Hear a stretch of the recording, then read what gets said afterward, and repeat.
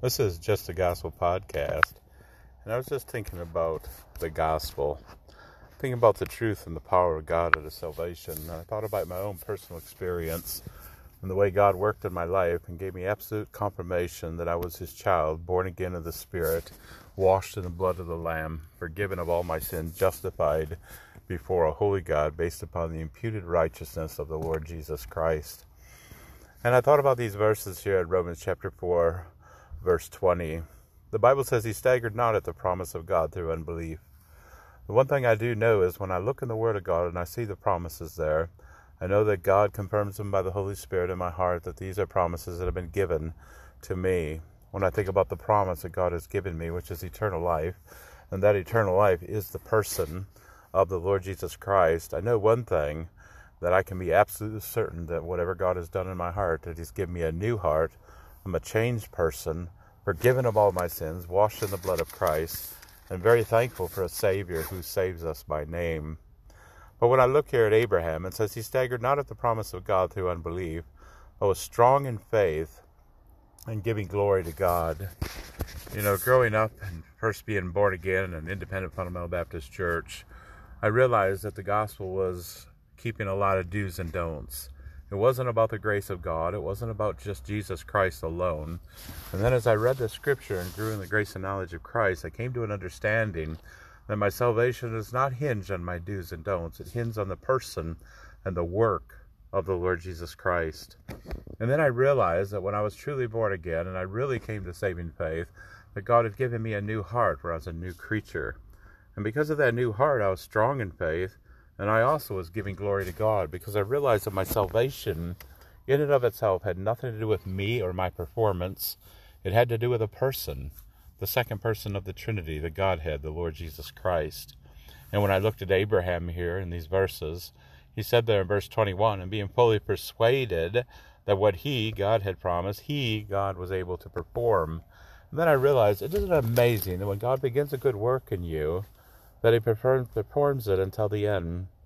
When I thought about the salvation that God has given me and the new heart that He has given me and the absolute confidence in the Word of God, I realized that I truly am a child of God based upon the person of the Lord Jesus Christ. I thank God every day for Christ's active obedience, for His passive obedience. I'm thankful that the imputed righteousness has been given to me is a righteousness that the only way a man could ever come to the Father would be only through the Son.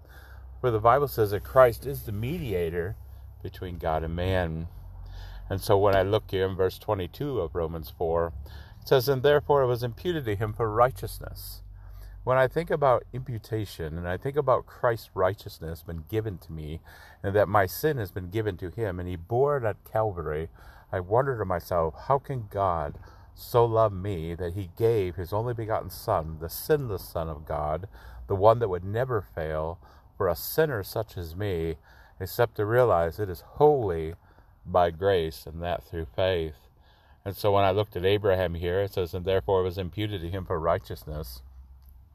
I realized that the faith that Abraham had was a faith that had been given to him by and from the hand of God.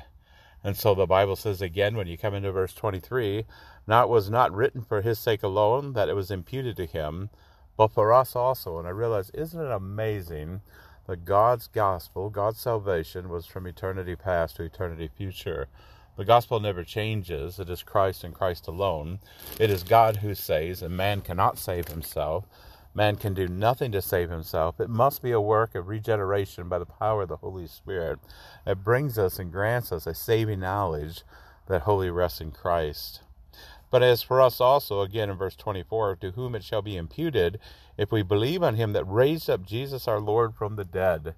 And I think to myself, as I remember when I first got saved, I thought somehow, some way, that I finally figured it out and I had a way to believe in the Lord Jesus Christ. And then after careful study and exegeting of the text of the Word of God, I realized that it was truly God from the beginning. Had nothing to do with me. It was not about me and my salvation and what I did and how I came to faith.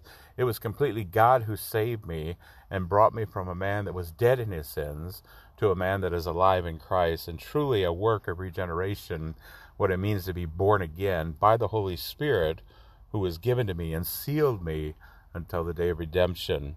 Very thankful for the Word of God. Very thankful for the salvation that has been imparted to me and given to me based upon the whole work of the Lord Jesus Christ.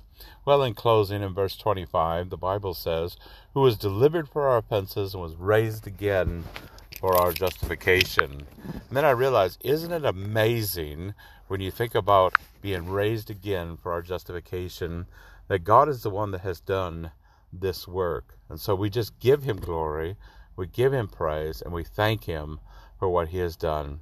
I pray and thank you for listening. God bless you. Amen.